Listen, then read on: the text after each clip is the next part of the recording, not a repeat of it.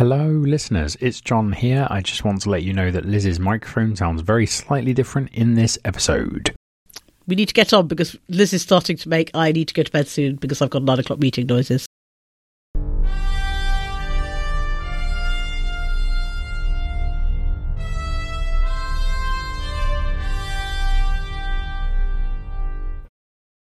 Hello everyone and welcome to the very 57th episode of Octothorpe, which is coming to you on the 12th of May 2022. I'm John Coxon. I'm Alison Scott. And I'm Liz Batty.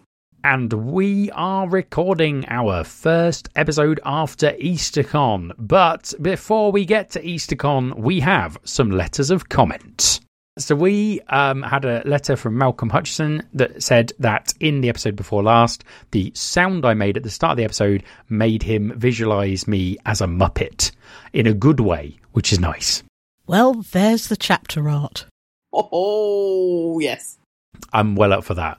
Well, it may need to be all three of us as Muppets, so that might be a bit hard. Can my Muppet have a glittery Octothorpe on its forehead? Yeah, I should think so. Thank you very much to Meg McDonald, who did a letter of comment in the form of a glyph on my skin, which is the first time we've had a letter of comment on that medium. So thank you very much, Meg. She also decorated me. Chris Garcia sent us a letter saying, I don't like live episodes usually, but this one is really good because it's y'all. And I don't know if I can say y'all. I say y'all, and y'all didn't try and make it into a live show any different from the regular show. Maybe that's not normal. So I think that's a compliment. But basically when we're live, apparently we sound exactly like when we're not live, which is... Well, no, I think when we're not live, we sometimes do have show notes and preparation. So thank you, Chris, for that. He also says that Streaky Bacon is the only true bacon, which is another example of when Chris is wrong about things. Yeah, it's sad, isn't it? It's just, I much prefer it when he's right about things. He still hasn't told me which author wrote me. Oh, yeah. I'm still waiting, Chris. Sorry, Chris is right about Streaky Bacon. No. Certainly not right about British Streaky Bacon. American Streaky Bacon's very nice. No, Americans don't understand how to do Streaky Bacon. In fact, Americans don't understand how to do bacon. But British Streaky Bacon... No, American bacon is better than British Streaky Bacon, 100%. Because? Because it's crispy and nice, as opposed to sort of limp and sad. No, it's crispy if you cook it properly in Britain. This is a matter of how you fry it, right? Get good bacon from a good butcher, fry it, Streaky Bacon turns into the most marvellous thing, and then you eat it on barm cakes with brown sauce. Hispania won't eat bacon in the UK. Because she fundamentally thinks that our Streaky Bacon is complete crap, and she just waits to go back. You need to get a decent bacon. Get better bacon. We've had it from a decent butcher. It's not a problem with butchers. It's not a problem with Provenance. It's a problem with our country, Alison. Our country. It's the problem with the pigs? I don't know. Maybe. Streaky Bacon in the UK is not quite the same as American bacon, I think is the problem. No, it's a different kind of bacon. But Streaky Bacon is the best bacon because fundamentally, I just like lard. Streaky Bacon has its own lard in it, right? So it naturally cooks itself in lard. Back bacon's better. You're overruled. Yeah, I'm with John. No, so wrong. Official opinion of the Octothorpe podcast by majority vote that back bacon is best. And that's going to be the episode title. And you can't stop me. Boom! At least nobody likes middle. Maybe in hindsight, listening to all the bacon chat, it's a good thing we did not actually sit down and have breakfast together at EasterCon because it would have just devolved into a massive bacon argument. I mean, unlike Hispania, I will take whatever bacon is going. So, I do think bacon is better than no bacon. Although I like mushrooms more than bacon. Ooh. Chris also wrote to us with a lock on the previous episode.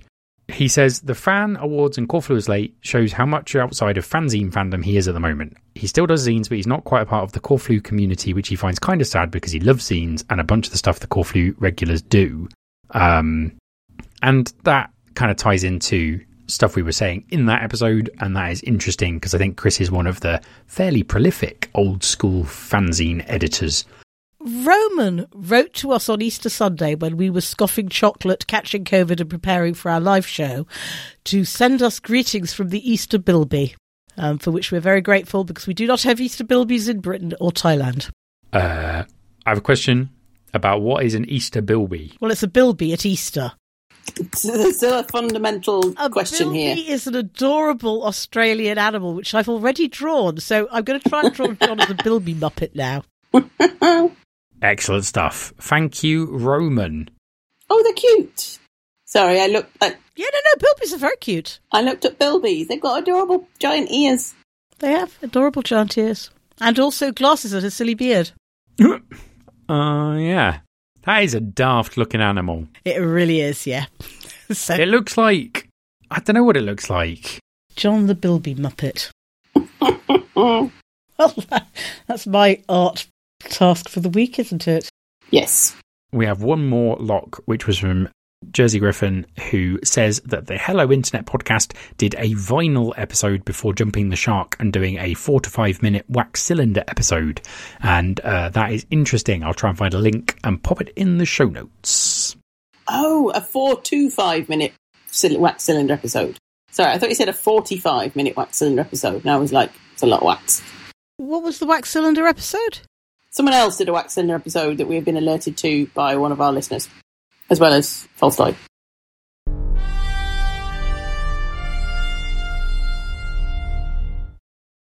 Well, we all have fun at EasterCon.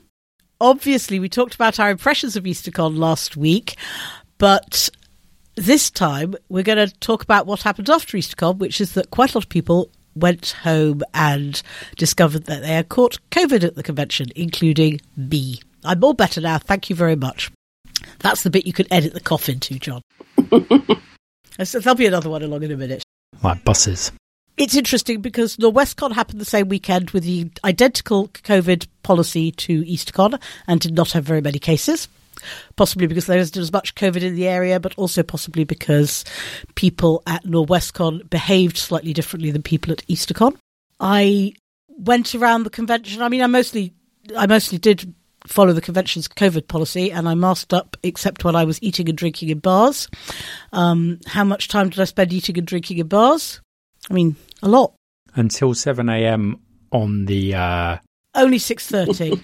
And I didn't spend all of that time in a bar. I spent some of that time in a corridor.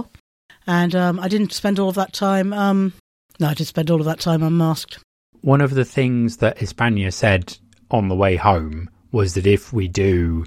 Because Hispania stayed up late on the Sunday night, and we both agreed that in future conventions we might go to bed sort of 1 a.m.-ish on purpose because the masking dropped noticeably after about midnight every night that I stayed up that late. And I think that's like a mixture of things, like people up that late are generally drinking, but also like as you get drunker, your ability to remember to put your mask on between swigs of beer does decrease. And so I think the convention got riskier after midnight than it was before, would be my guess. Conventions are normally riskier after midnight. I'm not sure I would peg that at midnight. What I would say is during the daytime, when people were in panels or in the dealer's room or even in the games room, they seemed to be mostly masked. Of course, there were exceptions for people with medical exemptions. People on panels often were not wearing masks because of the need to lip read. And there were a few notable exceptions of people I saw like in panels who seemed to be slowly sipping a drink for the whole hour. And I get made unreasonably cranky by this. And I saw you and I know who you are. But let's move on. But then basically what happens is, the program dies down. People start going out to dinner or go out to dinner and then come back and sit in the bar. And then you're drinking and you're fairly continuously drinking from your pint of beer or your glass of wine or eating your pizza. And you tend not to put your masks back on. And then basically you end up with a large room, either in this case, the Real Ale bar or the hotel bar, which is full of people who are not really masked. And then, I put mine back on for things like, making a quick trip to loo or going to the bar to buy another drink. But fundamentally, I'm spending a lot of that time without a mask on. And I think my guess is that's where quite a lot of the transmission occurred. And the later it got, the less people had masks on. But also the later it got, I think, once you get past 1 or 2 a.m., there's a lot fewer people still around. So that probably does help a bit. Yeah, I mean, I'm not sure that the actual number of people in the bar after 1 a.m. was the problem here. Though it's certainly true that the people who were up late were more likely to be people who catch COVID, but they're probably more sociable people generally.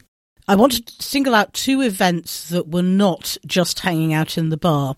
The first was a disco, which was a programme item, and the COVID policy was completely clear that if you were in the disco and dancing, you should have been wearing masks. And as far as I can tell from the many, many photos of people singing along in the disco and having a great time, nobody in the disco wore a mask, and that's probably an extremely spready sort of an event. And the other event I want to single out was the Vauxhall party, which obviously was not an official programme item, but was in the same room that we had Octothorpe live in, which was one of the less well-ventilated rooms in the convention. And it was quite crowded. And obviously a lot of drinking people were actively drinking. And obviously if you were actively drinking, you did not have to wear a mask because, active drinking is what we do. And I think that was probably quite a spready event, but you can't tell. Shona categorised what I said about my EasterCon experience as one-woman super spreader event. Alison Scott has absolutely no regrets. And I don't on my account and on catching it, and I've not been very sick, but I have a friend who spent a night in hospital, and I have another friend who went home with COVID to be the sole carer for her aged parents. So I think there's cases like that where you do have to go, well, maybe we should be a little bit more careful and see if we can't reduce the transmission further. Yeah, it was definitely not great. I think we ended up, the number of reports suggest about 10% of the convention reported a positive test in the kind of 10 days at the convention or in the sort of 10 days following it, which is, I would say, pretty high and, still higher, I think, than things like NovaCon, which we thought had quite a few cases last year, and definitely much higher than NorwestCon. So there are things you could do, but I struggle to find ways that you could do things that aren't fundamentally, you shouldn't all sit in the real ale bar or in a party or in a disco with your masks off for 5 hours. And it feels like everyone was sort of willing to, if people who are in those spaces, I presume, were willing to kind of take the risk of being in those unmasked spaces because they enjoyed chatting and drinking with people. I did actually circulate in bars less than I normally would. And I don't know whether that was a deliberate thing or accidental, but I spent... The number of people I actually spent a lot of time chatting to it was much smaller than it might have been at the average EasterCon. I had kind of a couple of long conversations each night rather than many. Yeah, I think I probably kind of flitted about from group to group less, although I think I do that less than Alison anyway. And definitely there was one night where we sort of sat in a corridor, kind of round a corridor away from the real ale bar rather than sitting in the real ale bar. All that was mostly to do with the availability of chairs. Oh, that's my favourite space in the Park Inn for sitting and chatting, is that little bit round the corner from the real ale bar. I mean, obviously, if I tell everyone, then everyone will want it. Yes, sorry. But I definitely think not getting COVID was a case of I was very recently vaccinated, I was quite diligent about mask wearing, and I wore quite a good mask, and I just was lucky not to catch it from the people I had prolonged unmasked conversations with. I definitely had prolonged masked conversations with people who were positive at the time. But I guess we won't know for sure. I put in the show notes, turns out beer sharing is not as dodgy as all that, and Liz picked me up on that. Well, I mean, there are photos of, obviously, me, John and Alison sharing one beer on the Octothorpe Live at EasterCon at a time when, unknown to us all, Alison had probably got COVID. And we seem to have escaped in that she didn't pass it on to me or John. But I mean, I think there were at least 3 or 4 people in that room who probably had COVID at the time. So it seems likely, right? Like, given that 10% of people tested positive after the event, if you assume that was proportionate in all of the panel items and there were about 40 people in the room, I would have expected 3 or 4. Obviously, like, I'm not an expert, but Liz is an expert and she just said it and I'm agreeing with her. So I'm definitely right. I really wanted Liz to read out the thing she said in the show notes, which I thought was very funny. I mean, by that I mean that specifically I noticed 3 or 4 people in the room who then reported positive tests. So I'm not basing it on any mathematical thing. I'm saying, those 3 people who are my mates who I saw were then like, I'm positive. No, it was the thing where you were like, I was like, beer sharing isn't that dodgy, and you were like, not compared to turning your head to spray aerosols on your co-hosts. Yes, so We also discovered at Octothorpe Live that one thing that Alison cannot refrain from doing on panels is turning her head to look at her fellow panellists, even when that means taking her mouth well away from the microphone, which I thought was the major problem at the time. But it turns out that may, pale in insignificance compared to the fact that Alison was therefore spewing aerosols directly at me and John for an hour. But we had both taken the sensible precaution of topping up our antibodies pre-EasterCon. Liz with a jab from Thailand and me from getting COVID from movers. And so, one of those is a more sensible approach than the other, I think. But it did stand us in good stead for the convention. I mean, Mark and I, so when Mark Plummer came down with COVID, he sent me a text saying, at least this is well timed for EasterCon. And I did. It was one of the things that I thought when I got it, I was like, oh, thank goodness. It means I'm very unlikely to come down with it on my holiday to Spain and my trip to EasterCon. So it turned out to be. Yeah, I think we both took the more readily available way of getting antibodies in our countries at the respective times, yeah. Yeah, so probably I should have gone for a few parties a month before EasterCon, or hung out with Mark Plummer more. Just move house, Alison.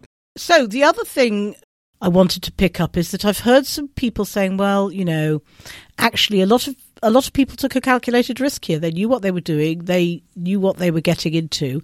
And a lot of people have reminded us of the Chester EasterCon, which is about the same size as this one, where about the third of the convention came down with norovirus afterwards. And I have to say, my experience of COVID has not been as bad as many people's. I didn't catch norovirus on that occasion, but many people's experience of post-EasterCon norovirus. So if there hadn't been a pandemic going on, I wouldn't have noticed this illness as being anything untoward. I mean, I've never had norovirus, so it's a difficult comparison. Do not recommend it. I think Chester was slightly smaller, but I take your point. Do we want to talk about NorwestCon's Case 3? And Case 5. Yes. So I was first alerted to this by a tweet from Shauna Maguire, but NorwestCon published their own case reports of people who reported COVID positive tests after NorwestCon on their website. And it turned out by positive tests after the con, they also mean positive tests at the con or before the con, and in at least 2 cases, positive tests at or before the con and symptoms and continuing to go to the convention. So, yeah, I just look at it and I'm staggered, like, even if you did that, why would you then go and report it? I guess your conscience doesn't prick you that maybe, I have COVID, I shouldn't go and sit in the games room, but it does prick you that you should then tell people later on that you're in the games room with COVID. Yeah, it's just, I can't get my head around the mindset. So I am fairly certain that there were people in this position at EasterCon. I don't have names or anything. This isn't like I so-and-so, but I think that we almost certainly, in a convention of 600 odd people, had people who knew perfectly well they'd got COVID and were keeping their mouths shut about it, and go to the convention anyway. And those people are absolute rotters, and I think they should sod off. I'm abandoning all balance or pretense of diplomacy. If you are one of these people, stop listening. Delete the podcast. I don't like you. No. Carry on listening. If you're one of these listeners, write in so we can roundly mock you. I think it's reasonable to assume that there was a lot of infection around. But, we didn't need a lot of infection. There were plenty of people who tested positive during the convention, and there's plenty of time at an EasterCon to spread the infection. And we are one community. Everyone socialises with everyone else. I also don't know, because obviously the other thing with EasterCon is that we were not. The hotel we used for EasterCon is also a hotel used by a lot of people who fly with airlines, and so it might also be the case that, like, even if Alison is wrong and no one at the EasterCon was attending suspecting they had COVID, there were vectors probably. There were a lot of sick people in the breakfast room on Friday morning. I think not going, if you're thinking about simple things you could do to reduce your risk at EasterCon, travelling on the Friday is probably one of them, because there were a lot of non-fans in the hotel on the Thursday night, and obviously those people weren't following the convention's mask policy at breakfast. Although I will say, the masking at EasterCon was better than the masking at the hotel Liz and I stayed at when we visited Reading with Alison last summer, because my God, that was more crowded and less masks. And that was in summer, so I guess the cases were lower then. But I will say EasterCon did a pretty good job of... The EasterCon was better than other hotel breakfasts I have been to lately. So that is good. Well done, EasterCon committee. I mean, I think in general, the EasterCon committee should be applauded. I think they did about as good a job as they possibly could have done, maybe with the exception of better enforcement in the disco. What do you two think? Is that a reasonable statement, do we reckon? Yeah, I mean, I think you could have been stricter. You could say something like, okay, the Real L Bar or some social spaces are designated like eating and drinking spaces, and in other places you must remain masked except for, to take a sip of your water or something. So basically try and encourage people not to take pints into panels and sit there slowly sipping them and things like that. And then in a way would let attendees choose if they go into the social spaces or not. But it is difficult because if they said, okay, Real L Bar, we want you to try and mask up between sips and make sure you mask when you were moving around and mask when you're going to the bar. There's still the hotel bar, which is not a convention space, and so they cannot really enforce people masking there, particularly as there were non-convention guests in the hotel bar, acting in complete accordance with the, the current state of things in the UK, which is that people don't habitually wear masks at all. So, yeah, I think there are, there's possibly a few things you could have done, but it would have been quite difficult to actually practically implement those. The convention was also under-volunteered, and one of the consequences of that was, especially during setup when volunteers were working very, very hard, there was a lot of not being masked whilst getting the work done going on. And I think if you had a convention where you had enough volunteers, including enough volunteers to account for people who came down with COVID, you could say, but we are going to require you to mask while working in setup. We're not going to actually allow you to have pockets where you go, well, we're working on the convention in this space and you're not masking. And I think we could have done that. And I think we could have done better because for programme items, the rule was you can bring a drink in, but you have to just raise your mask, have a sip, re-mask. Not everybody was doing that. And I think we could have policed that sort of thing. Oh, no, and I will say, sorry to butt in before Liz has had a turn, but I will say one of the other things Hispania and I said on the train home was, at future conventions, I do wonder whether there needs to be a rule around you're not allowed to eat and drink in panels, because as much as that would be slightly annoying, I do wonder whether the bonus would be worth it. I mean, I very rarely take drinks into panels because I always spill them, so this would not really affect me negatively very much, so maybe I'm wrong. I don't want to restrict people being able to take water in. Oh, well, yeah, no, I mean, I think that's fair. When I say no food and drink, I'm sort of doing the... Because lecture theatres often say no food and drink, but there is an acceptance that water is pretty much okay. So yes, good point. Liz, do you want to get a word in? I think I've had quite a lot of words on this one, but I will take the opportunity for another. I think you're right, but I mean, when I'm drinking water from a bottle of water, I'm not drinking it like I am from a pint. I'm like, I will really just have a drink and then put my mask down. And that's what I was doing in all the panels. I didn't take any beers into panels this time.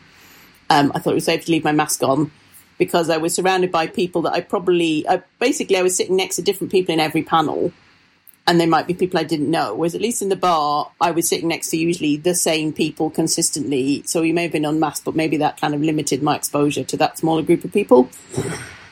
I would also say that EasterCon actually didn't say you had to be masked. They said you had to wear a face covering, and I think you could be stricter about what is an acceptable face covering. I mean, it's still kind of surprising to me because I come to the UK and, to me, there's still a shock to it because my expectation is if I get on a train, everyone on the train will be wearing a mask. And they're almost all well-fitting surgical masks or, KF94, N95 masks at this point with very few cloth masks, And this is just kind of what I expect. So it was quite surprising to see people with sort of, very loose masks or bandanas or face shields or things that are probably not really having much of an effect. I wonder if you'd just get that little bit of extra safety by saying people have to wear an actual face mask, which is well fitted. I will say, and obviously I'm not an expert, but I have moved to using FFP2 and FFP3 masks. Not everyone will find that they fit their faces very well, but there's also the N95, the N99, and various other countries' standards. And I would encourage listeners to explore the options, because I find the FFP3s especially are actually much nicer to wear than a cloth mask because they don't fog my glasses up. So I found that to be an enormous quality of life upgrade generally. But certainly at this point, I think it's probably time to make the switch. Probably because they fit you, John. People were singing the praises of KF94 at SMOFCon, and it was a complete revelation. Been so much happier. Yeah, they're so much more comfortable. But I mean, I guess two more things I want to say. One is, we can suggest things around the edges they could have done, but I don't think there is anything that would have fundamentally made the difference from 10% got infected to, one person got infected or 0 people got infected, apart from you have to mask up everywhere. And even then, people are still going to eat hotel breakfast. So maybe this is all like fiddling around the edges of the problem. Can we get into the bit that you had in the show notes about the... Oh, you want my Norwegian Christmas party anecdote? The other thing, the question here is, of course, we don't have a control Eastercon. We don't know how much spread there would have been if we'd had no COVID policy at all, apart from, don't actively spit on people. Yeah, so I found this an interesting paper, which is from the very early stage of the Omicron variant, really, I think, before we knew a lot about it. And this has probably become written up as a paper and become noteworthy because it was a large outbreak, but it's basically a Christmas party where all the attendees were vaccinated and asked to test beforehand, and they still managed to spread to, I think, 74% of attendees. So if you think of that as being like the upper bound of what is possible in a super spreader event, then Eastercon is doing poorly, but clearly not as poorly as we could have done if we had had no masking rules whatsoever. Maybe. Yeah, though I have to say there's a caveat here, because a lot of people in Britain have had COVID in the last 6 weeks, so which is probably not the true of the Christmas party. Yeah. Well, at the Christmas party, because it was very early on in the Omicron spread, no one had Omicron, crucially, so that was the issue. I will also say there was some discontent on Discord in the run-up to the convention. People, mostly I think people who were not attending the Eastercon, grumbling about the fact that people were reporting that people in the hotel weren't wearing masks and weren't complying with the convention mask policy. I do want to say that I think those complaints are a bit... I think those complaints are a lot unfair. I think the convention controlled as much of the masking policy, maybe with the exception of the disco, as they possibly could have done. And, we can't blame the convention, and it's not fair to get snooty at the convention if other guests in the hotel or hotel staff the day before the convention starts are choosing not to wear masks. I am annoyed at the government and at Britain as a culture, but I'm not annoyed at Phil Dyson and his team. The convention couldn't do more than they were legally able to do, and they probably overstepped what they were legally able to do by requiring vaccination from every member. But nobody has a problem with that, so it was fine. Yeah, I would say what we can clearly see is that even with what seemed to be pretty reasonable COVID precautions, it's absolutely not possible to have a convention which is totally COVID safe.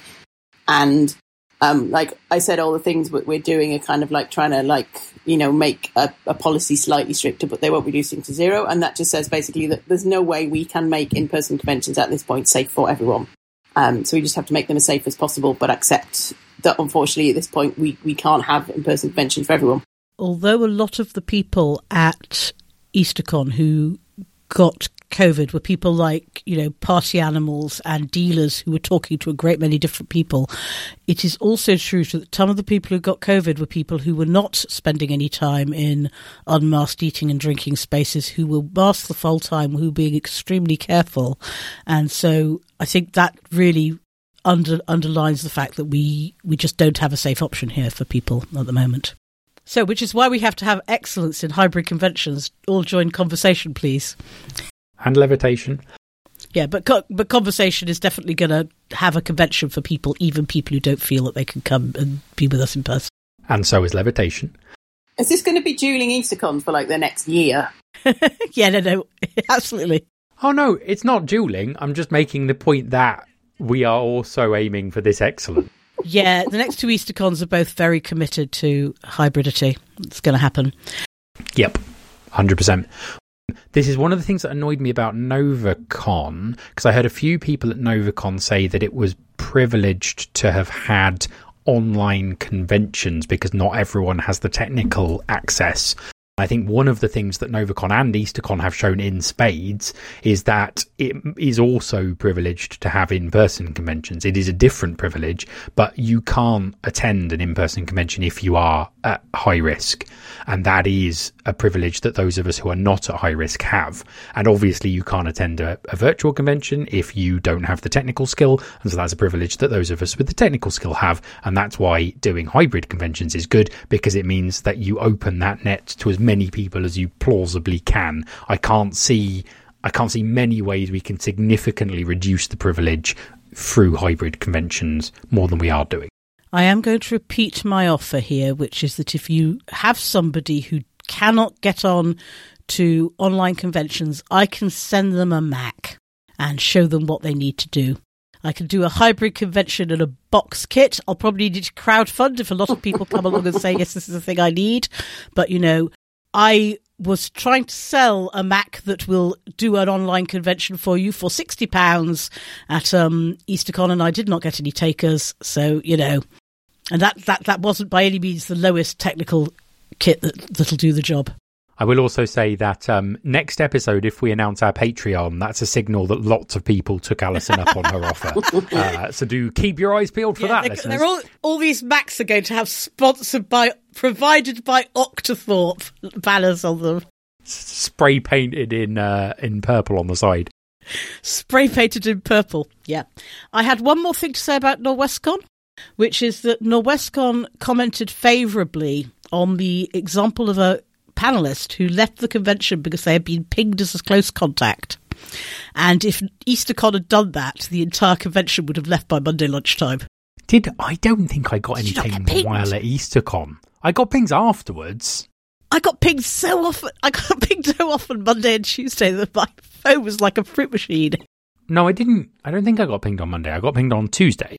Oh no, I got pinged on Monday lunchtime, but just before Octothorpe, actually.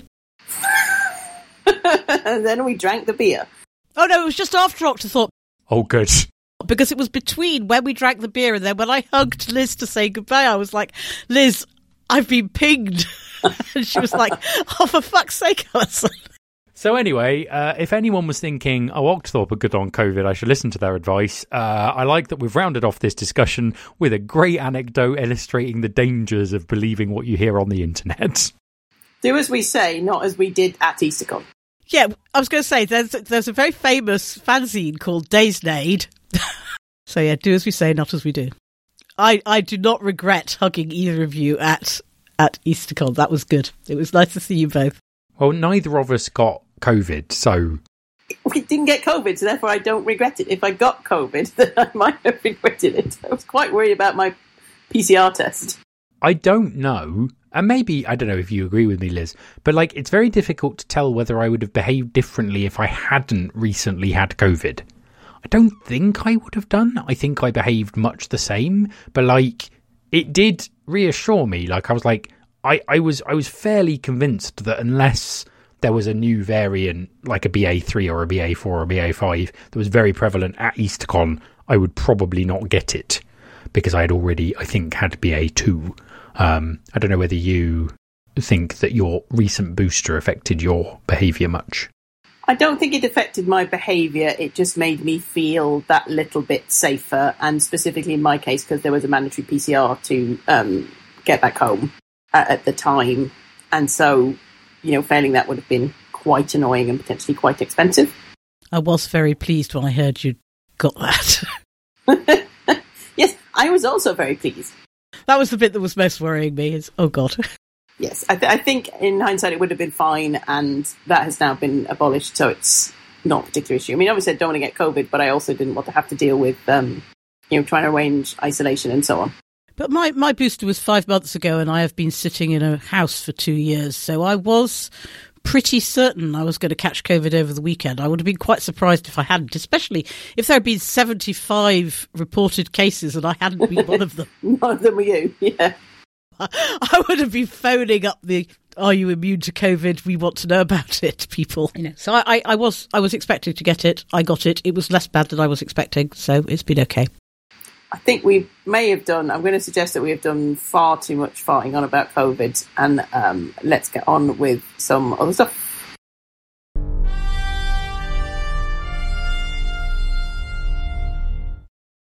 Congratulations to Fia for winning TAF.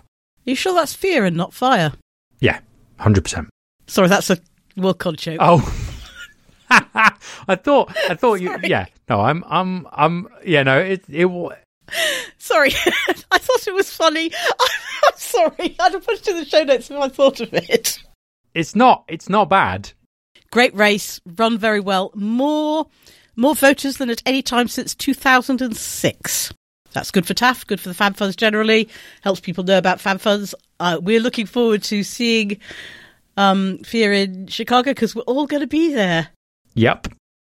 We would like to encourage everyone who didn't win TAF to run for TAF again so that they can win next time. All of them, 3-way tie. Yeah, I mean, great candidates. Would still, I mean, I was very honoured to have nominated Anders, and I would love to see him run again and win next time. That would be very good.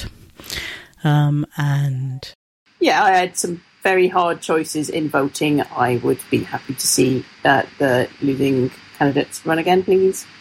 It's very disheartening to lose a race, but you mustn't think, oh no, that means people don't think I'd be a good candidate. I think everyone would have been a great delegate this time, and it's just only one of them could win, and that was Fia. So.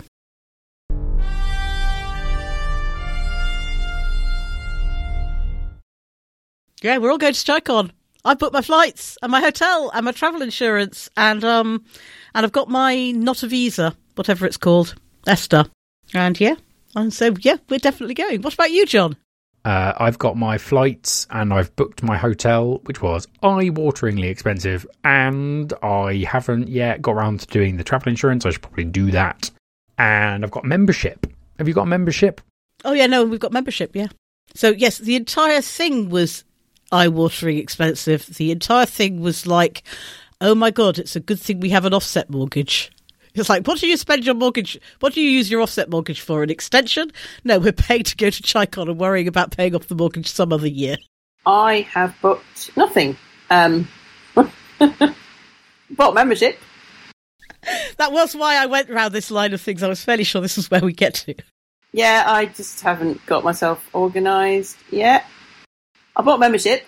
A very kind person sold me their unwanted attending membership, and I swapped it for my sporting membership. So it works out for both of us. So that was very nice. Yeah, I'll get around to doing it. I just have not actually kind of figured out any of the logistics of the horrendous 24-hour journey that I will have to take to get to Chicago. So, yeah, might be putting that off because I don't want to think about it. Chicago's supposed to be lovely. It is lovely. Yeah, no, I've never been to Chicago. I'm very excited. Have you not? And I keep getting more excited because people keep saying, oh, Chicago's kind of like New York as if it had effective city planning and a socialist government. And I was like, oh, that sounds good. I don't remember, the giant Trump Tower on the Chicago waterfront giving me a very socialist vibe. The specific thing they said was, unlike New York, and I think also London, though London is getting better about this, Chicago has treated its waterfront as being a public good for over 100 years. And so therefore it has lots of lovely parklands and it has lots of good stuff, and it's all very near the hotel and everything's very walkable. And that all sounded good to me, apart from it's going to be as hot as the fires of hell, but probably not for Liz. No, it'll probably be quite a nice temperature for me. Yes, I mean, one reason the hotel is eye-wateringly expensive is because it genuinely is in the middle of Chicago. Unlike, LondCon, where we're like, come to London, maybe zone 3. This is generally right in the centre. And I think when you say eye-wateringly expensive, I think it's about the same price as Satellite's hotel, which is also eye-wateringly expensive. Yeah, Except that if you wanted to put 4 of you into a room at ChiCon, you could do, in which case it wouldn't be expensive at all. I mean, there's obviously an Octothorpe sitcom hijinks potential there. Where all 5 5 of us are in one room and Liz has the bath. Yes. They are big hotel rooms, though. I mean, went to the Worldcon there in 2012, and we did put 4 of us in a hotel room, and it was fine. But I was younger then. Yeah, I mean, it would be much cheaper than an EastCon hotel. At the previous TriCon, I had 4 people to my room, and we also had a deep dish pizza in there, which basically counts as an entire person on its own. So, yep, quite big. I ate cold deep dish pizza for lunch one day, and I felt so ill. Don't do that. No, we had it for breakfast. It was the absolute best. Like, 100% recommended. Would do again. Last time I was in New York, my New York friend said, we have to show you what true pizza is like. And it turns out the true pizza in New York is very like true pizza in Walthamstow and was not at all the sort of pizza I missed terribly since leaving the United States in 1982, which is Chicago pizza. And I am really very much looking forward to eating some Chicago pizza. This actually segues very neatly to picks. So in today's picks, my pick is Detroit-style pizza. I live in a city now, listeners, that has Detroit-style pizza, and I can order it whenever I want, and it is bloody glorious. It is basically a large square, which is deeper than most pizza, but less deep than a Chicago pizza, and you get like this delicious kind of almost but not quite burnt cheese crust around the edges, and it is incredibly nice. And the place near us does it with sort of ricotta cheese and fennel sausage and lots of other lovely toppings, and I've been enormously enjoying that. But I'm looking forward to Chicago deep dish as well, very much. I mean, it's a pie basically, isn't it? Yeah, it's like a quiche and a pizza had a baby. A very cheesy baby. Yeah, and the baby favoured the quiche more than the pizza, except with less eggs. Tune in to our new podcast, British People Explain American Food, every other Thursday on this feed. Our transcripts have a whole thing where we try and explain cookies. Yeah, I don't see why we couldn't have a whole British People Explain American Food segment most weeks, actually. When we're in Chicago, we're going to have a pancake breakfast. Did we say that already? We're not on the podcast, but we did say it to ourselves, yes. No, we're going to have it. I think we could say this on the podcast. We're going to have a pancake breakfast. At least one pancake breakfast. Maybe 6 or 7. At least one pancake. But what pancake breakfast together? Oh, yeah. I'd also go for like 6 or 7 pancake breakfasts with that. You probably... Yeah, I mean, I'm going to propose here and now that instead of doing a live Octothorpe at Chicago, we just go around eating various American foodstuffs and making mini podcasts about them. And by the end of the convention, we might be hunted down by every American. I mean, by all means, do write to the Chicago programme team and demand Dr. Thorpe live. That would be quite funny. No, God, don't do that, because I'm on the Chicago programme team and it'd be slightly embarrassing. Yeah, please all tweet at Liz demanding Octothorpe live, listeners. I don't have that sort of power, John. So my pick, while I had COVID, I got to read some books that are purely entertaining and not informative or improving in any way. And several of my friends have suggested that you can do this all the time and it's more fun than reading the sort of highfalutin stuff. But anyway, I've really enjoyed Mortal Engines by Philip Reeve, a bit late for EasterCon. If I had read it a few weeks earlier, I could have gone up to it at EasterCon and said, I really, really loved your book, which I did. Thought it was great. Looking forward to the rest. I like the fact that it didn't pull its punches, because it's a kid's book, but it kind of goes into places that kids' books don't necessarily always go. And it did it quite well. And I liked how inventive it was, and I liked how cinematic it was, though apparently the movie's terrible, so that's a bit sad. But I did like the fact that it evoked cinematic images in my brain, which I like. And it was good fun, and I've got the second one out of the library. Good library. It's a great thing around reading old books is that libraries have them in stock, and you can read them. So my pick of the week, I will have to be slightly circumspect about it, because my pick is the video game Horizon Forbidden West, a sequel to the video game Horizon Zero Dawn. Alison has left because Alison has not finished playing Horizon Zero Dawn, but she's going to hear what I say when she listens back to the podcast anyway. But I know John is also playing Horizon Forbidden West, and I think he's not finished. I have gotten to the point where I'm at the bottom of a hill. And I told Neil this, and he went, oh, you're ages behind. So that probably tells you that I'm quite a long way behind everyone I know who's playing it. Bottom of a hill? Oh, right. Yeah, so I've gone down a big rope-like lift thing, and an awkward man has been awkward at me. and I have told him to get and gone off to do my Aloy thing like an absolute legend. Right, so John has played approximately 5 to 10% of the game so far. Oh, I would say less than that. There's a lot. I finished up. I mean, I was quite completed about it. I haven't finished everything, but I've done basically every quest I could find, and I end up on about 110 hours played. So that'll give you an idea of how long it is. But yeah, if you played, I'm trying to think of a good way of explaining it that doesn't spoil either Horizon Zero Dawn or Horizon Forbidden West too much for those who haven't played them.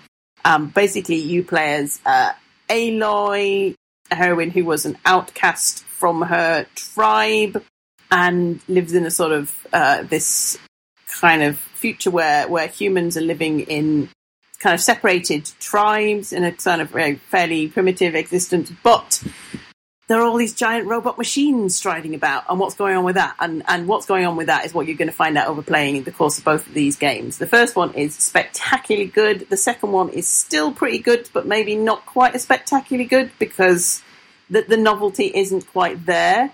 Finding out kind of the second act of the story is not quite as exciting as all the stuff that gets unravelled in the first act. But it is still great. You're still essentially roaming around this giant open world, shooting giant mechanical animals and sneaking up behind them and, throwing sticky bombs at them and shooting them with different ammo and, going around meeting all these different tribes, which they do a great job of kind of having all these distinct groups of people with their own kind of traditions and building styles and outfits that look really distinctive. And I would say that my main criticism of the second one is they put too much stuff in it. So where in the first one I had like 6 different weapons, in this one I have like 12 different weapons that do 27 different things. And I spent way too long trying to work out, okay, what is the optimal weapon for shooting this giant crocodile machine in the face a lot. And it also has the very annoying thing where if you kind of pause for too long, Aloy will say something helpful like, maybe I should scan for points of interest and things like this. And it's like, no, I'm on my way to do what you're just about to tell me to do. It's just I fell off this cliff and have to climb back up again. And that gets surprisingly jarring after 100 hours of it. But I did really enjoy it, even on PlayStation 4. It looks spectacular. The voice acting is pretty great throughout, and it's just 100 hours of fun.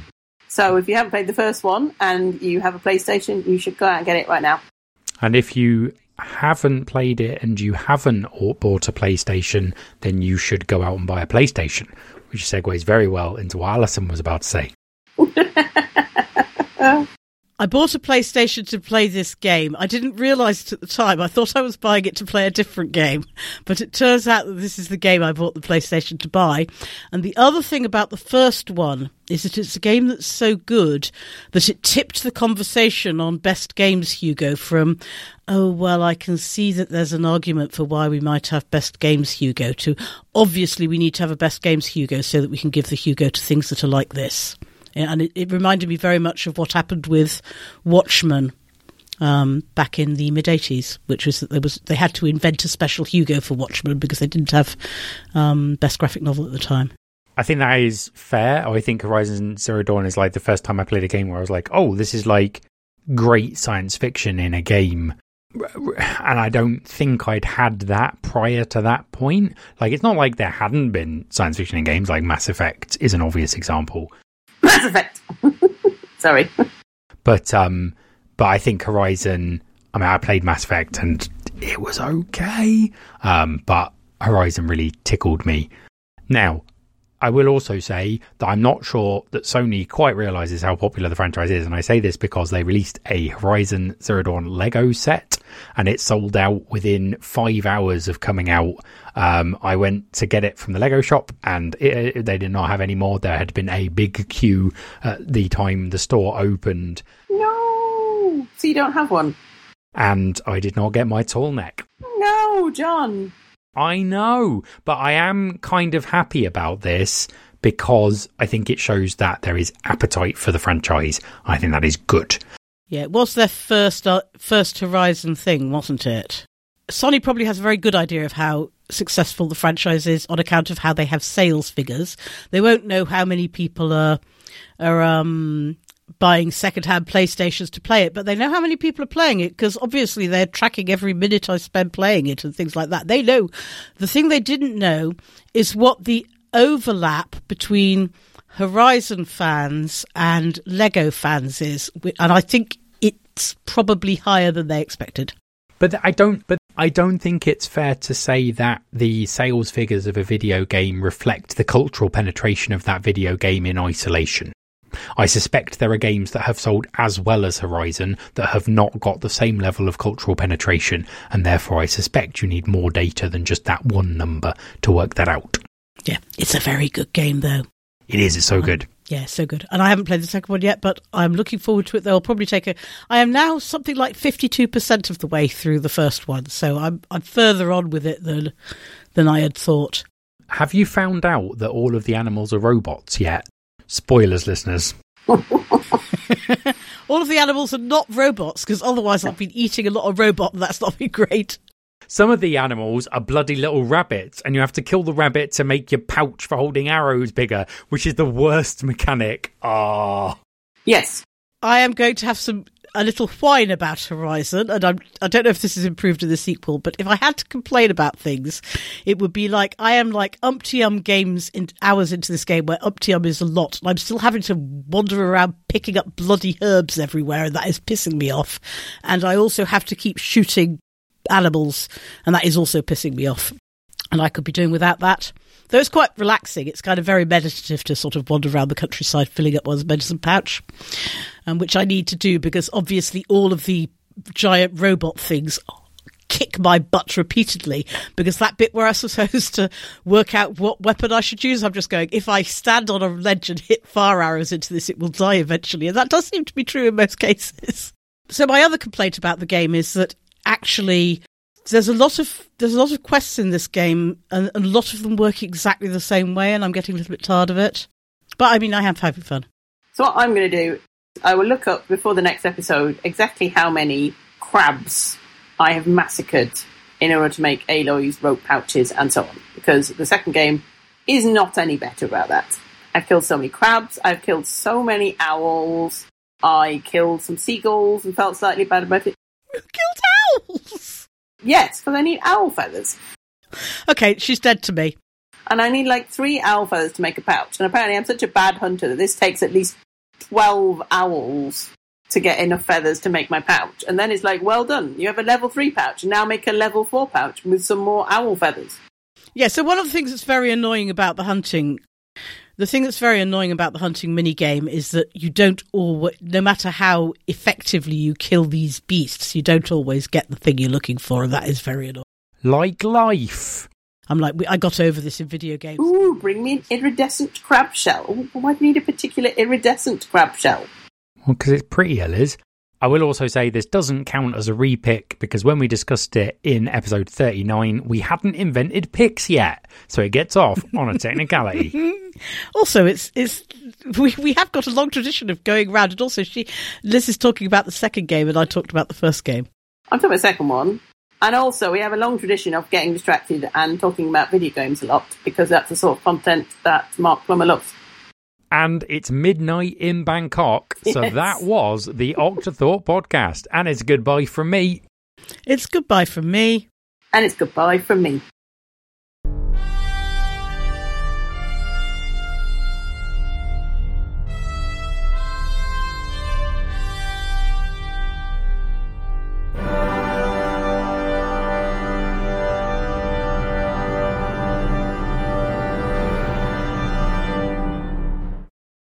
Yeah, well done. And we didn't have 15 minutes of talking about Arkham Horror.